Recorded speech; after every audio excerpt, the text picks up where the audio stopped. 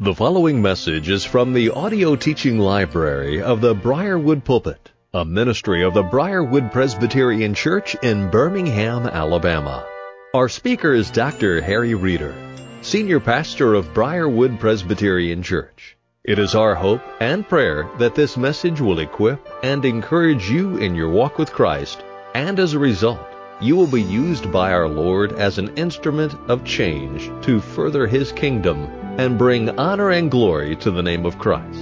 Here now is our pastor-teacher, Harry Reeder. If you've got your copies of God's Word in Genesis 1, I'm going to ask you to kind of bear with me just for a little moment now. Folks, I'll share with you a little bit of pastoral perspective and burden in these matters. The Sunday morning series we're doing right now, trying to establish a theology of spiritual gifts, and obviously I've kind of focused in on it, and I'm wanting to keep building it so that you're putting the framing principles on top of the understanding principles, and you see them coming out of the text. And there's a reason for that. It's not only because spiritual gifts are so important for a church that wants to be on mission, on message, and in ministry, but there's another reason.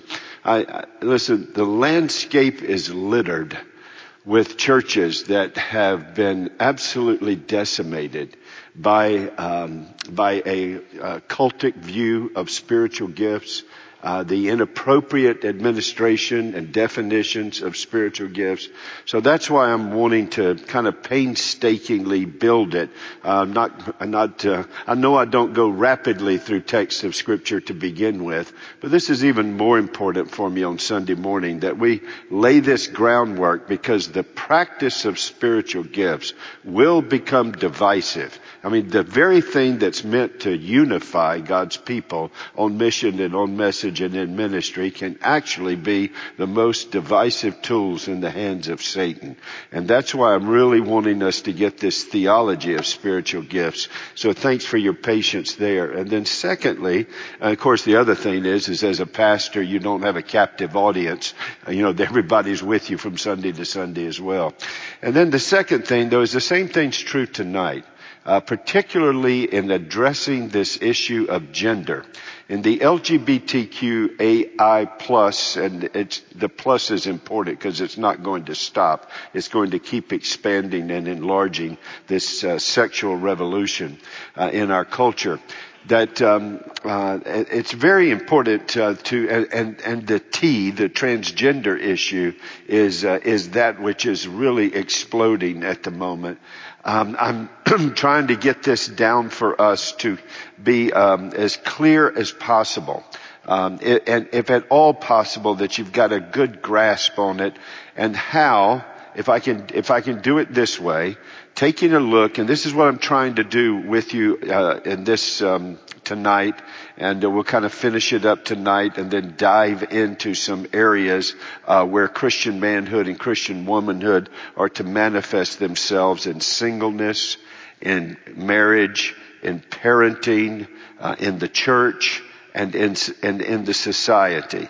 So if you can kind of think of it this way with me, if you could, that what we have is we have creation, masculinity, and femininity. That's what God has established. Masculinity and femininity, two genders.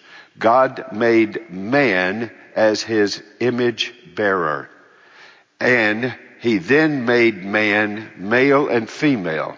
So there is there is creation masculinity. How does the male image God in masculinity? The male image bearer of God in creation masculinity. And how does the female image God? Female masculinity as the female image bearer of God. And you will notice in our society the constant references to toxic masculinity. I actually do not doubt that there's toxic masculinity, but you very seldom hear something else, and that is there's toxic femininity as well. There's both toxic masculinity and toxic femininity.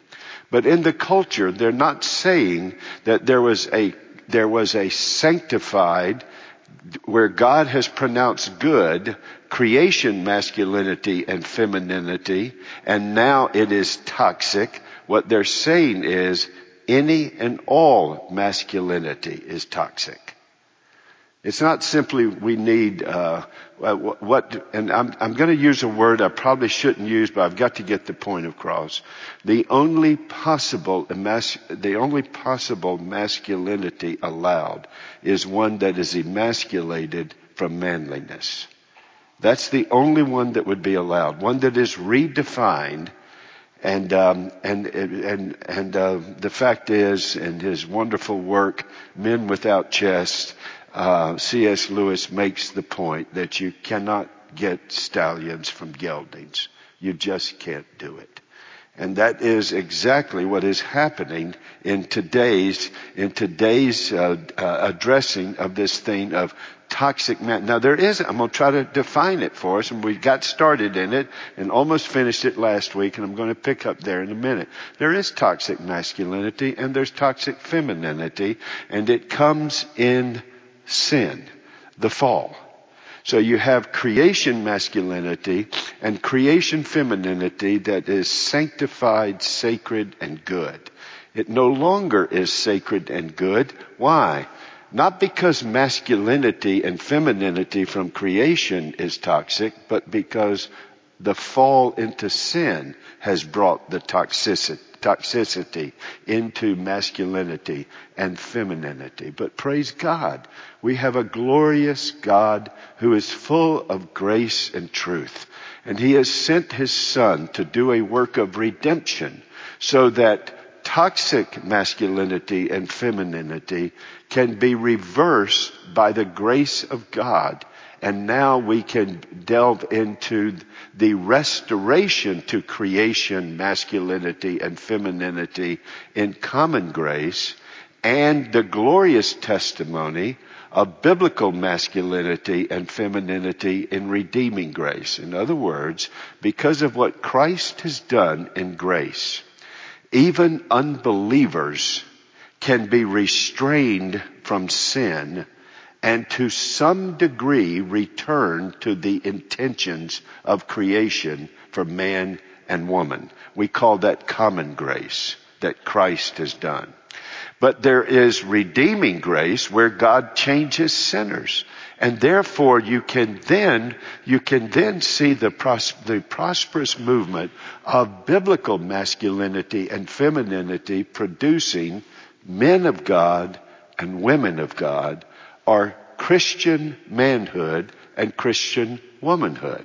And then what I propose to do is to take us to see what does that look like in the life of a single man and a single woman. How do we deal with singleness biblically? And what does that look like in the life of a marriage, a husband and a wife? A Christian man as a husband, a Christian woman as a wife. And then what does that look like in parenting? A Christian father, a Christian mother, manifesting Christian manhood and womanhood. And what does it look like when in the church, men and women redeemed by the blood of the Lamb together, and yet functioning as men and women of God in the church, where their distinctions are not seen as entrapments or as tethers, but actually as the tracks for freedom in their life. What does that look like? And then what does the testimony of godly manliness and godly womanhood, what does that look like in the world? So that's where I'm trying to go with this, and I'm trying to make sure that you've got some ammunition for you, with you, that when you deal with this, and you're going to deal with it. If you're sending your kids into a public school, you're going to deal with this. I understand why that choice is made. That's not my point now. I'm not debating whether you have to go to a private Christian school, homeschool or what. That's not my point right now. What I'm saying is, as you traffic in this world and this progressive secular movement continues, you are going to have to know biblically what is happening out there, how to deal with it, and how to deal with it from the heart outward through God's Word. So that's why I'm trying to take the time for us to understand it. So let's take just a moment in a very brief review on creation, masculinity, and femininity. And if you would, go to Genesis chapter 1, and I'm just going to read verse 27. So God created man in His own image. In the image of God He created him. Male and female He created them. Now, I'm not going to read the creation accounts again, but here's what you want to remember from last week. Creation masculinity, creation femininity, the clues for it and the definitions of it are found in our creation. Men and women, that is male and female, have been created man. Man is the image bearer of God, and man exists in two genders. So there's the male image bearer, there's the female image bearer. So whatever masculinity and femininity is, the primary thing it is that it allows us to fully manifest the glory of God, to bear His image. That then leads us to a very key word. The man as male cannot fully manifest the glory of God. In fact, the female is needed. The completer helper is needed. Thus, we have a concept in theology that we have embraced called complementarianism. That is, it takes both male and female to complete each other, to properly give the image and to reflect the glory of God, the triune glory of God as Father, Son, and Holy Spirit. What we say no to is egalitarianism. Egalitarianism says that equality is interchangeability. So you got a man and you got a woman. And so a man can do what a woman does, a woman can do what a man does. They're equal, which means they're interchangeable. In other words, equality is sameness. Now you see immediately from the scripture in all of our study of these last weeks, that stands patently, biblically wrong and illogical. When God made Adam male, and then He said it's not good for him to be alone, why? It wasn't psychological and relational. He had fellowship with God. There's nothing lacking there. What it meant was he can't get done what I made him to do. Fill the earth, subdue the earth, and rule over the creatures. He can't do it alone. He needs a helper completer in order to image me as my vice regent over this creation that I have created for man, that is male and female. Well, if it wasn't good for Adam to be alone and he needed a completer helper, God obviously didn't make another male. There wasn't Adam and then He made Steve. That didn't happen. And so nor did He replace Adam with two females. What He did was He made the other different, but difference is not inferiority. Difference is difference. And that's how God made man, male and female, to properly image Him. And the masculine testimony of God's glory is joined to the feminine testimony of God's glory to rightly reflect God's glory in this world. The second thing about creation, masculinity and femininity, comes from our creation mandate. We were mandated to do three things: to subdue the earth, to rule over the creatures, and to be fruitful and multiply and fill the earth. So because Adam is given that responsibility, if he's to fill the earth, if he's to rule over the earth, and if he is to rule over the creatures of the earth and subdue the earth, he's made from the earth, the dust of the ground.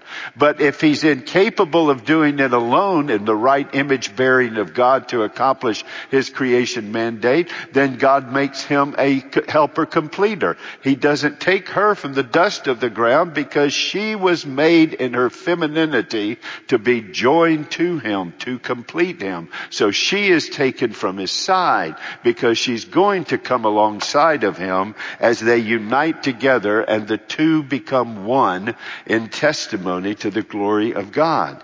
So we then begin to come up with the understanding when we see why they're created as image bearers of God, what they're created to do, the creation mandate, and how they are created by God with the dust of the ground and from the side. We can then put together the basic understanding of creation masculinity and creation femininity. Now what is it? Well, here's what it is the man was called to be the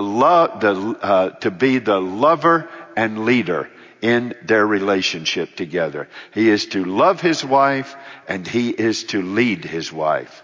And his primary responsibilities is propagation, provision, and protection.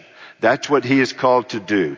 As in his masculine role, he is to love and lead. And as he loves and leads, he is to propagate with his suitable helper. He is to provide. He is to provide in this home that God has given to them, and he is to protect her. Now, what is Eve created to do? Well, she is the one who is the lover completer. That's her calling. Femininity is to lovingly complete, or the helper completer. The one who loves by being a helper completer.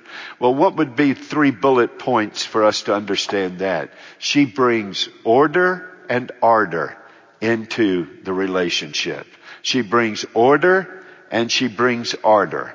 She brings both nurturing and she brings home, you can call it nesting, whatever you want to call it, but she creates the environment of the marriage, and she nurtures within the marriage, and she will be the nurturer for God's blessing in the fruit, being fruitful and multiply. So then number 3, she is the one through whom reproduction comes. She bears the children, and she also brings renewal into relationships. That's what the female is made to do as informed from the creation mandate, the creation act, and the creation purpose in bearing God's image in this world. And of course, they are reflecting God. God propagates. God provides. God protects. God brings order. God brings ardor. God brings a home. God brings nurture. God brings reproduction, and God brings renewal in life. So then happens the fall into sin. Now let me do this again quickly. We covered part of this last week. Take your Bibles and go with me to Genesis chapter 3. Genesis chapter 3. Now I'm going back to it because I believe this is crucial. Let me just tell you, theologians do not agree with this, particularly those who occupy the chairs of progressive Christianity in various educational institutions, professing Christian institutions. And so I've debated this on many times, but I'm sharing it with you because I'm convinced of it. And I'll be glad to give you the more in-depth work in the language if it would be helpful for you or you would like to know it. So go with me to chapter 3. Which records the fall into sin. And we know that I'm not going to go back over the fall where Eve misquotes God.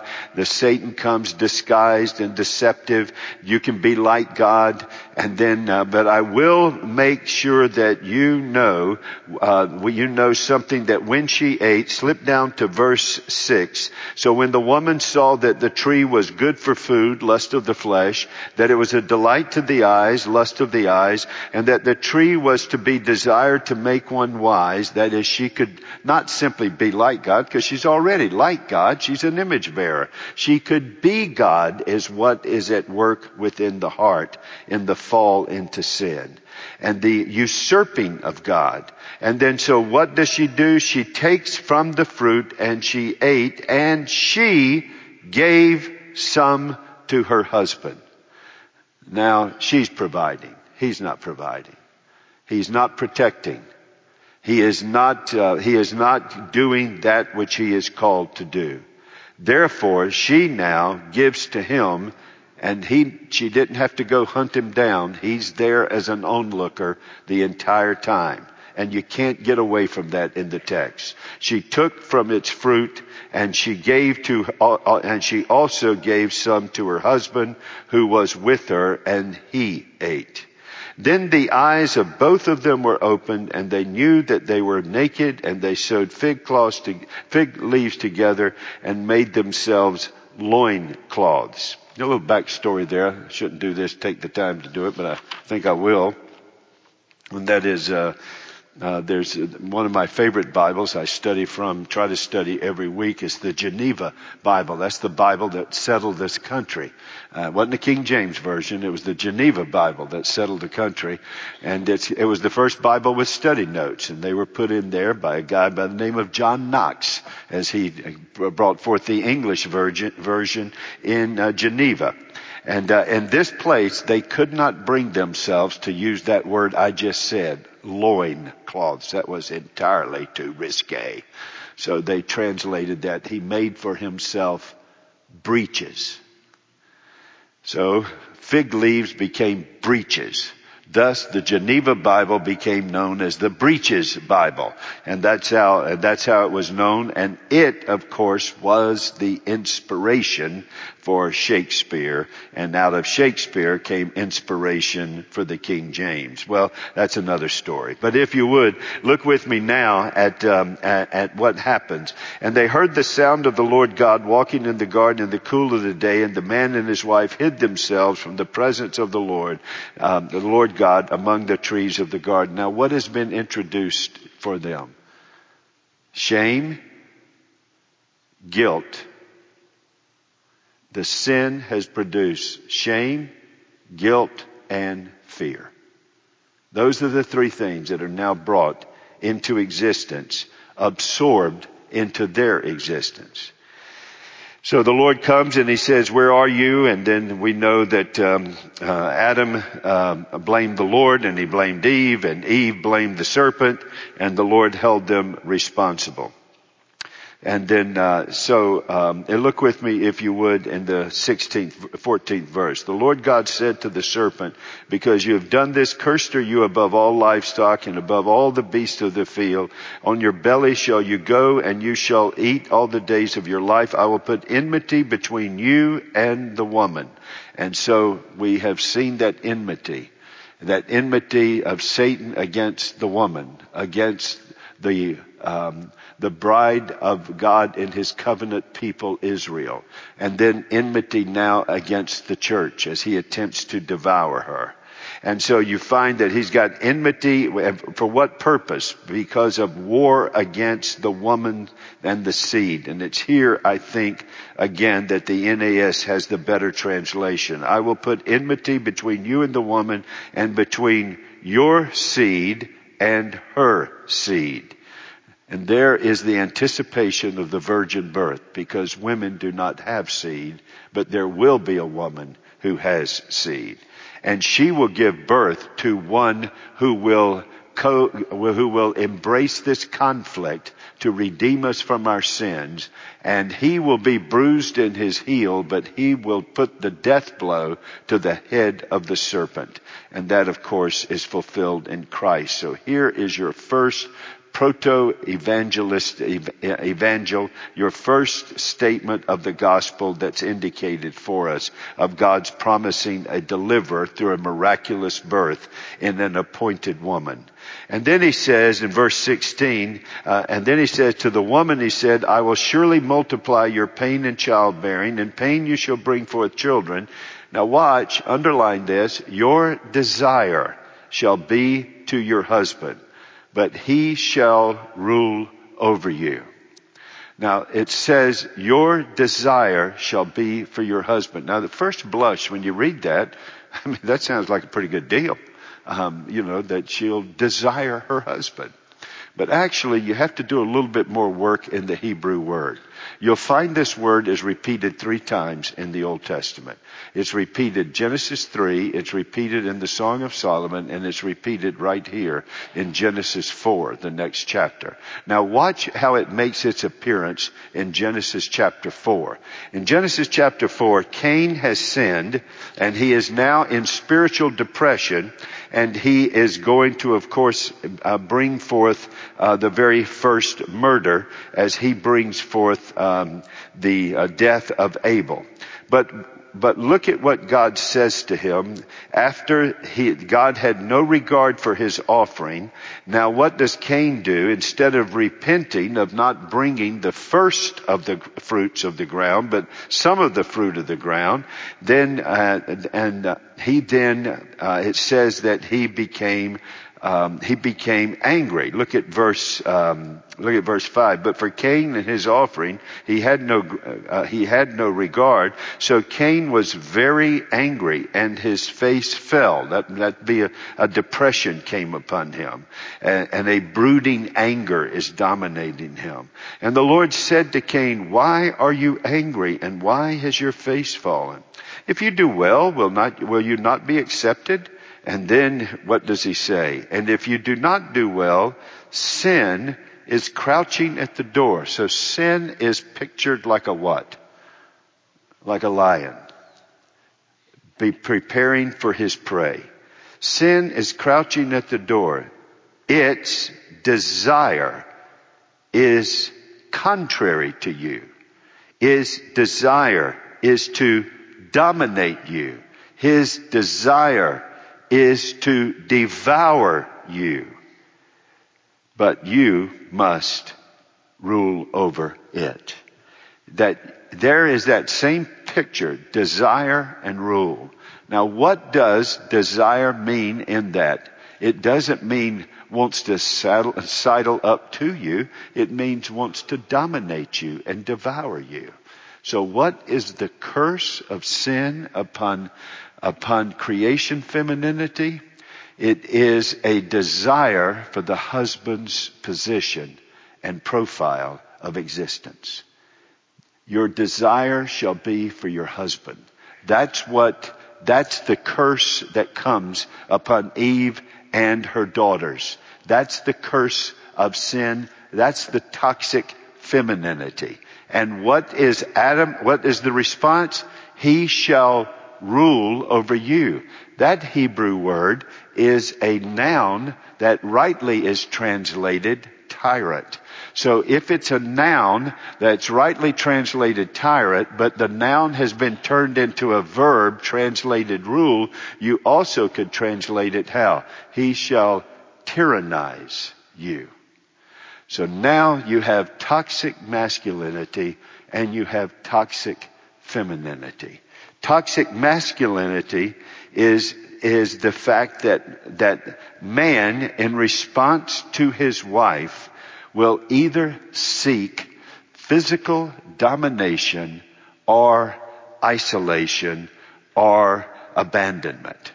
So that the sin, that man in his sin will then deal with femininity by domination. That would be the taking advantage of the physical abilities he's been given for protection and provision, and now use it as a tyrant of domination and or abandonment. Hey, I can get along without you, and then abandons the woman, as we see that happening throughout all of society.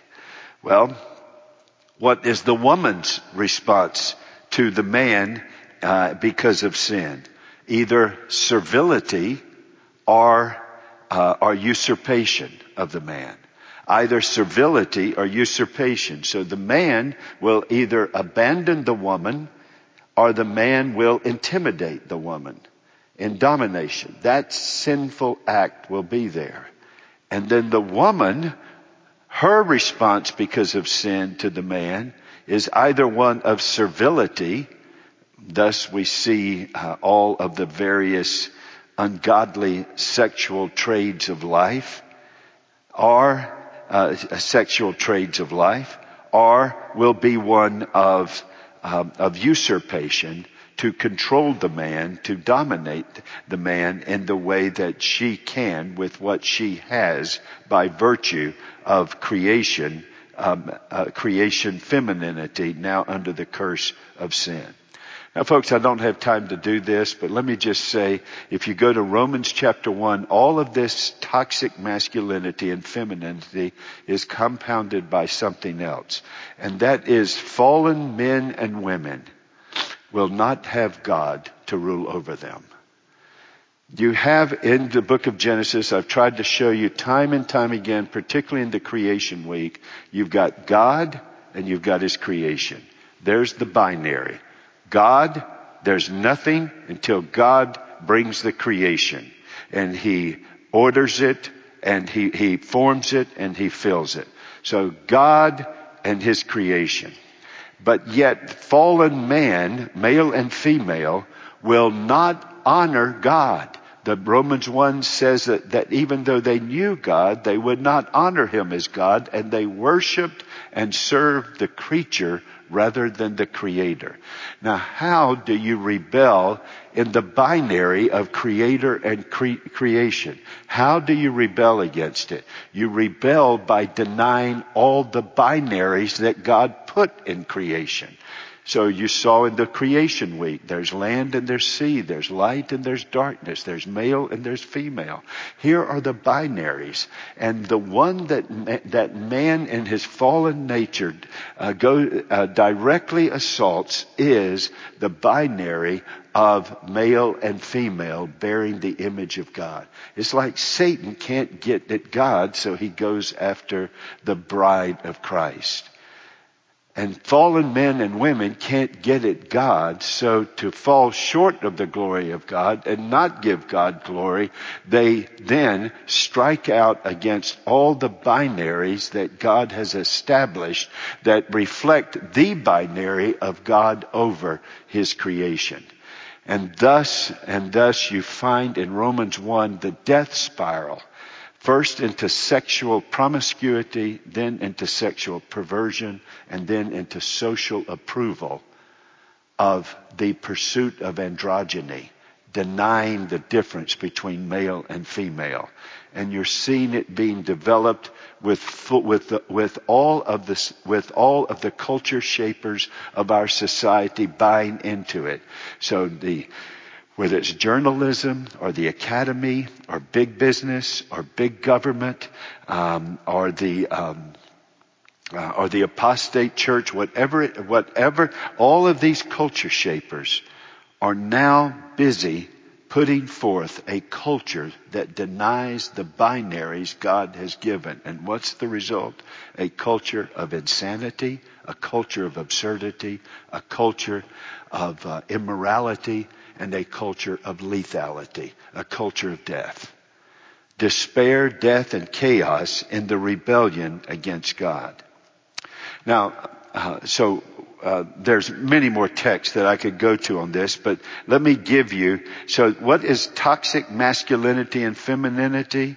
It's man dealing with woman in domination or abandonment, and the woman dealing with the man in servility or in acts of usurpation and attempts of domination over the man.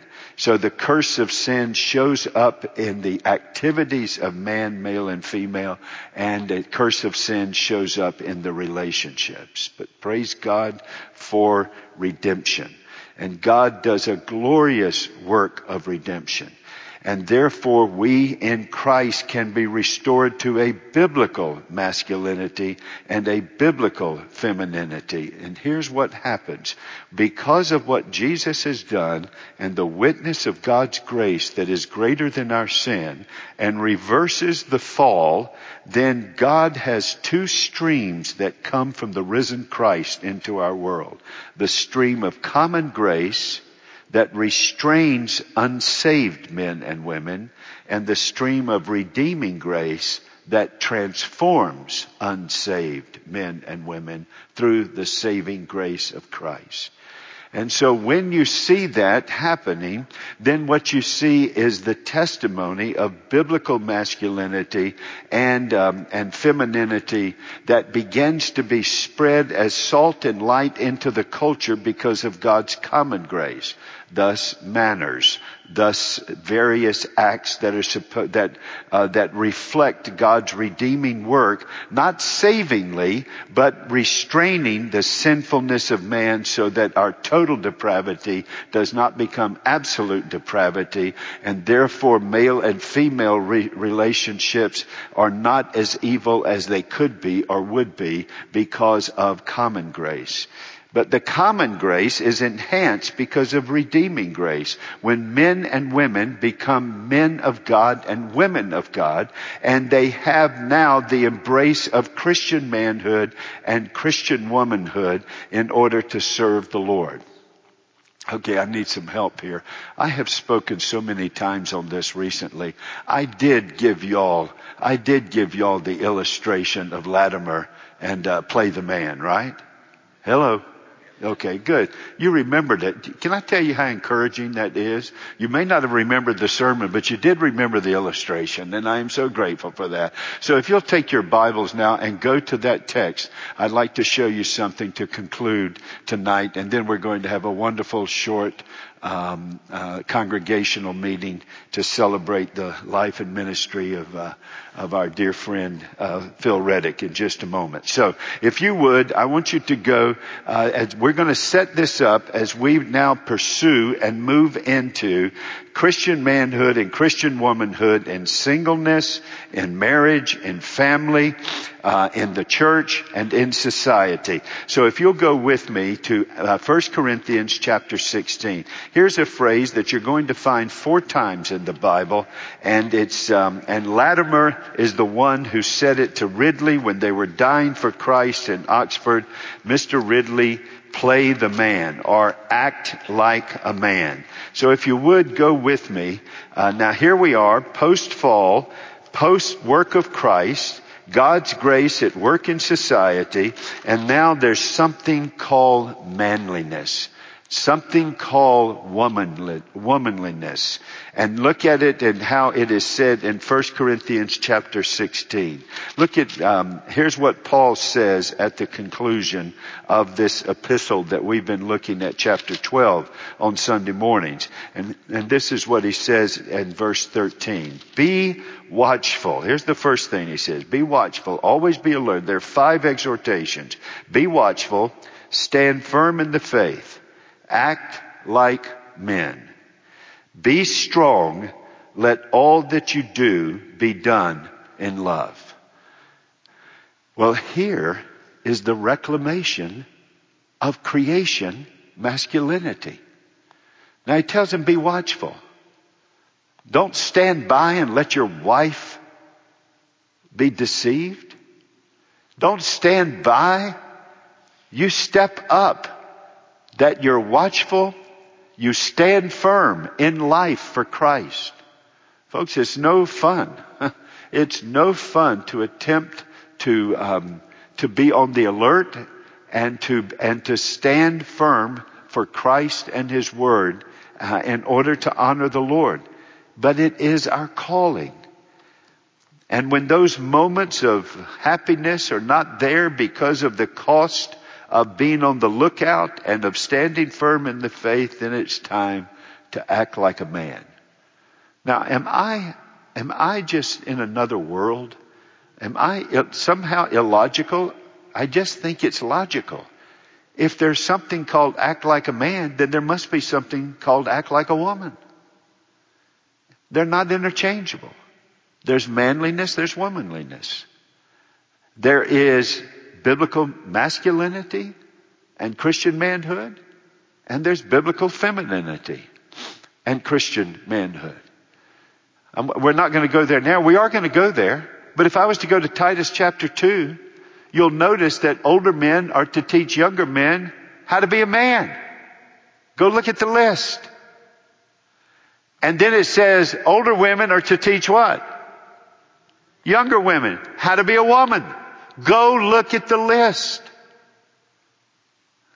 And what you see is a man who is to lay down his life to lead and love his wife. And a man and a woman who respects and completes her husband and brings the nurture and order and ardor into a home.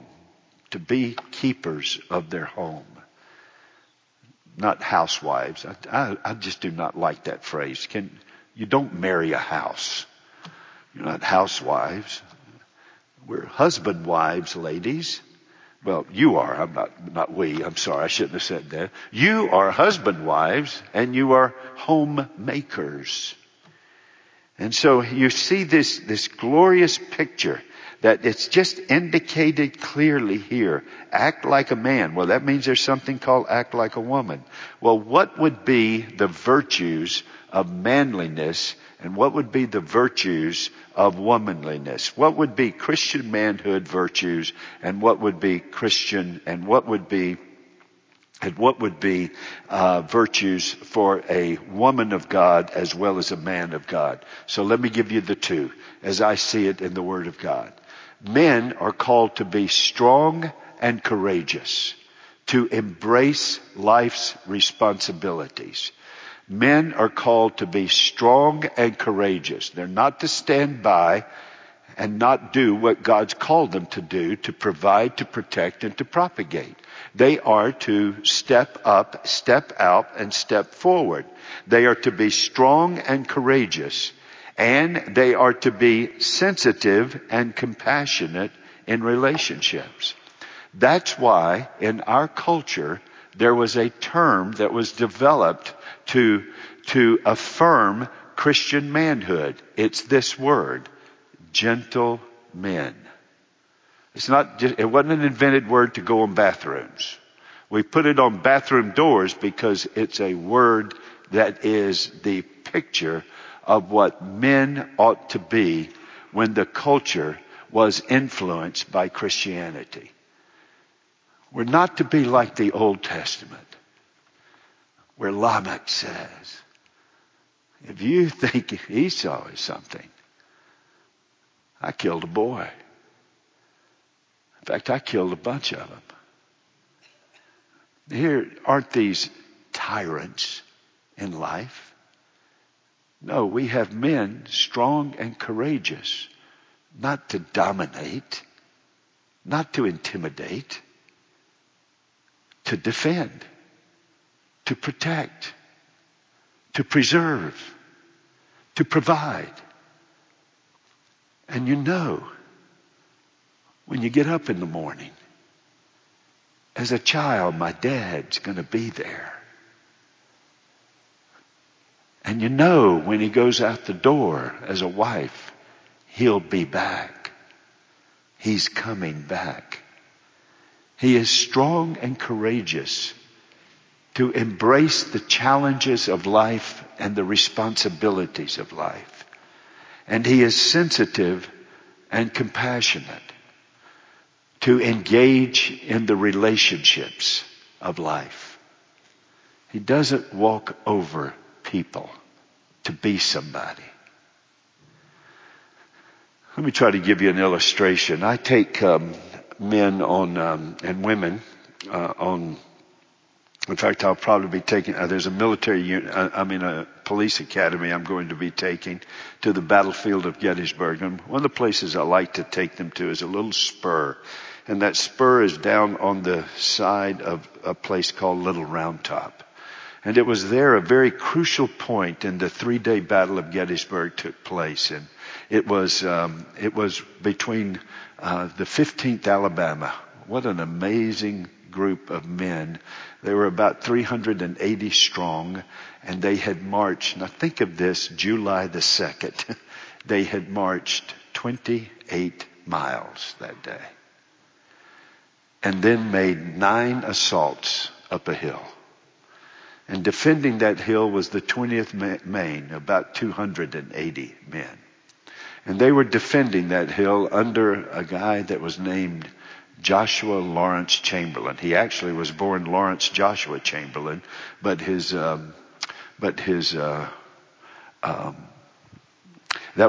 mother wanted him to be a preacher, so she named him Joshua. His daddy wanted him to be a military man, so he named him for the great Commodore Lawrence. And so, and he liked the name, but he turned it around and it became Joshua Lawrence instead of Lawrence Joshua.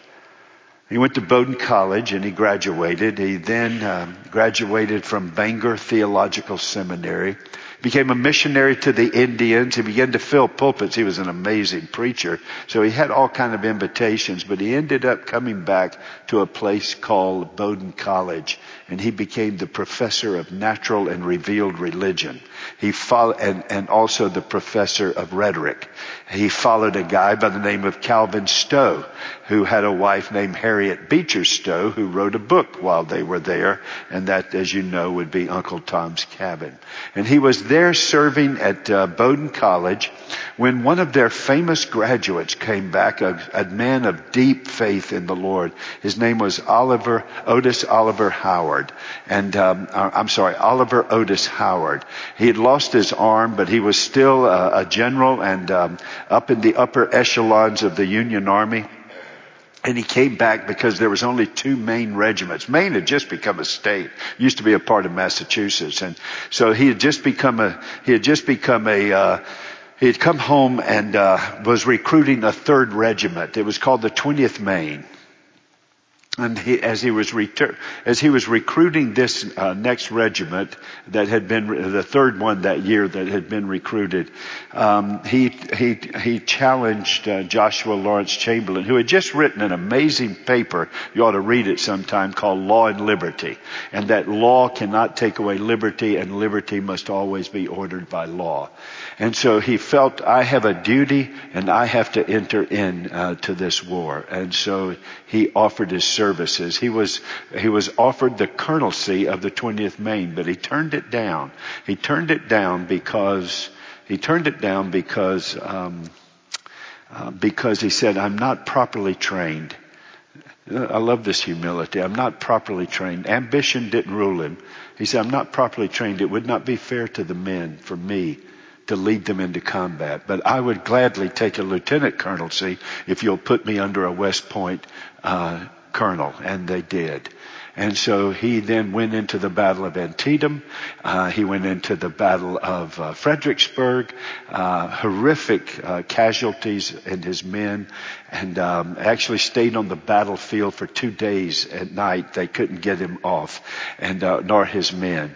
And then Chancellorsville, and then came the Battle of Gettysburg. His Adelbert Ames, his colonel, had been promoted to general, so now he got promoted to colonel. So his first full time in command of the regiment was at Gettysburg, and he was put on the far left of the line. And Strong Vincent looked at him and said, I place you here. You cannot move. If you move, the entire line will falter and all will be lost. And so he stayed there. It was an amazing thing he did, a bayonet charge with I can't go into all of that. I would love to go into all of it with me, but you can walk with me on Little Round Top sometime, and I'll show you where all of that happened. And afterwards, I didn't tell you this. When he was made lieutenant colonel, there were 14 faculty members who wrote to the governor and said, he is a very brilliant man, but he is made for the classroom, not combat. That's why I very seldom take references from professors about when we interview for staff. Not sure they know how to evaluate. Let me explain to you. He got wounded 6 times, and he got the Congressional Medal of Honor. So much about not being fit for combat. And one of the times he was wounded was right there. at Little Round Top. He later got the Congressional Medal of Honor for his performance. But what I really wanted to tell you about was years later, it's 1864. The siege at Petersburg had just begun. There was a place called Rives Salient. And Grant had sent word down through General Warren to Chamberlain, take Rives Salient. Chamberlain looked at it. He sent word back, General Grant, there is no way. This would be suicide. Grant said, I want this over. I've given you the order. Make the charge. So he planned it out to the best that he could. He led his men out that day. It's right below Petersburg. It's Rives Salient, and he led them out. And as he led them out, the Confederate line unleashed a volley. And there the .58 calibers came across that small space, and one of them ripped into his left hip all the way, tumbling through all of his intestines to the right hip and then lodged there. He had his sword up in the air. He said, men, follow me. Give him the cold steel. And as the bullet ripped through, he had to stick the sword in the ground to hold himself up. And he reached over because the color bearer had dropped the colors. And he picked up the colors, and wrapped in the colors, he said, men, don't falter. I'll see you at the top. But the blood that filled his boots and poured out of his abdomen brought him down to his knees, in which he put the sword in the ground and leaned against it so he wouldn't fall, but eventually he fell unconscious. A guy by the name of Bigelow, Captain Bigelow, Rhode Island Artillery, sent his men out, and they rescued him. As they were pulling him away, he said, men, my wound is mortal. And he pointed to two other men, and they said, sorry, General Chamberlain, we were given instructions to bring you back. They brought him back. Dr. Abner Shaw began to operate on him, and he woke up twice that night during the surgery and said, keep on. And then finally Abner Shaw sewed him up and said, Chamberlain, I have done the best for you I could. You need to get your affairs in order. You will soon be in eternity. So he picked up a piece of paper and he wrote on it and he sent it to his wife. And he said, Francis, I am not of Virginia, but Virginia is of me. My blood stains her soil. Would you join me in prayer that with this sacrifice, men might be free?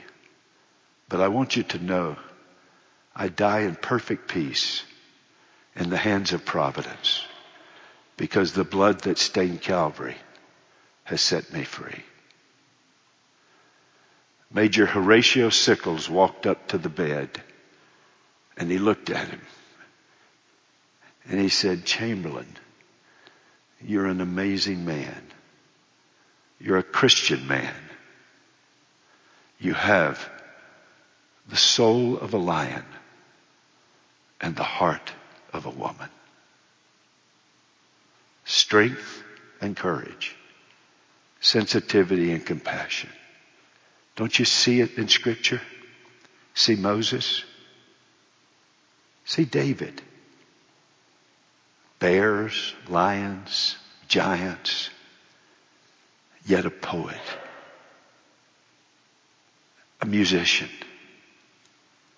But look to your Savior, who on the cross had legions of angels ready to bring judgment upon humanity that had put their hands upon the Son of God.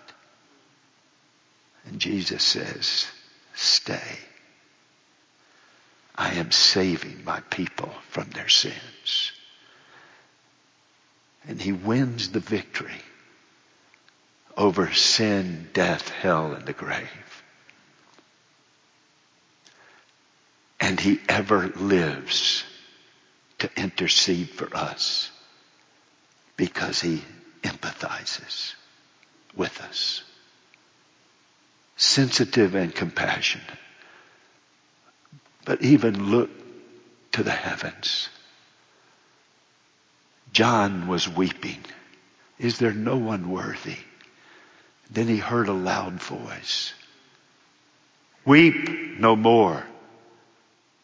There is one worthy. to open the seals. And I looked and saw the Lamb standing as if slain, the Lion of Judah. We desperately need men, lion-hearted and lamb-like,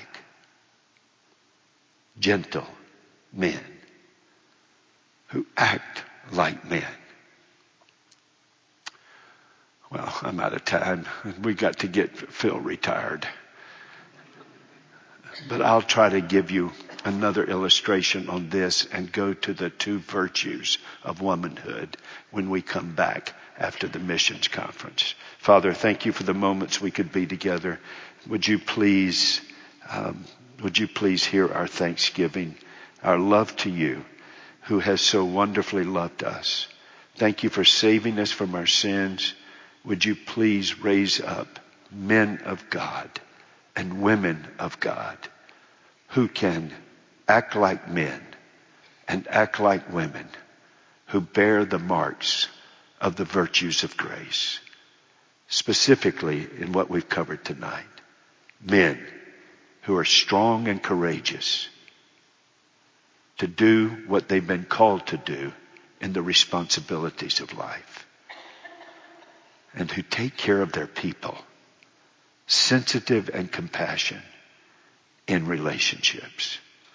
And I'll give you praise because it's all of you and for you. In Jesus' name, amen. You have been listening to a message by Harry Reeder, Senior Pastor of Briarwood Presbyterian Church in Birmingham, Alabama. For more information on the resources available through Briarwood Presbyterian Church, or for more information on the teaching ministry of Pastor Reeder, visit us at briarwood.org or call 205-776-5200.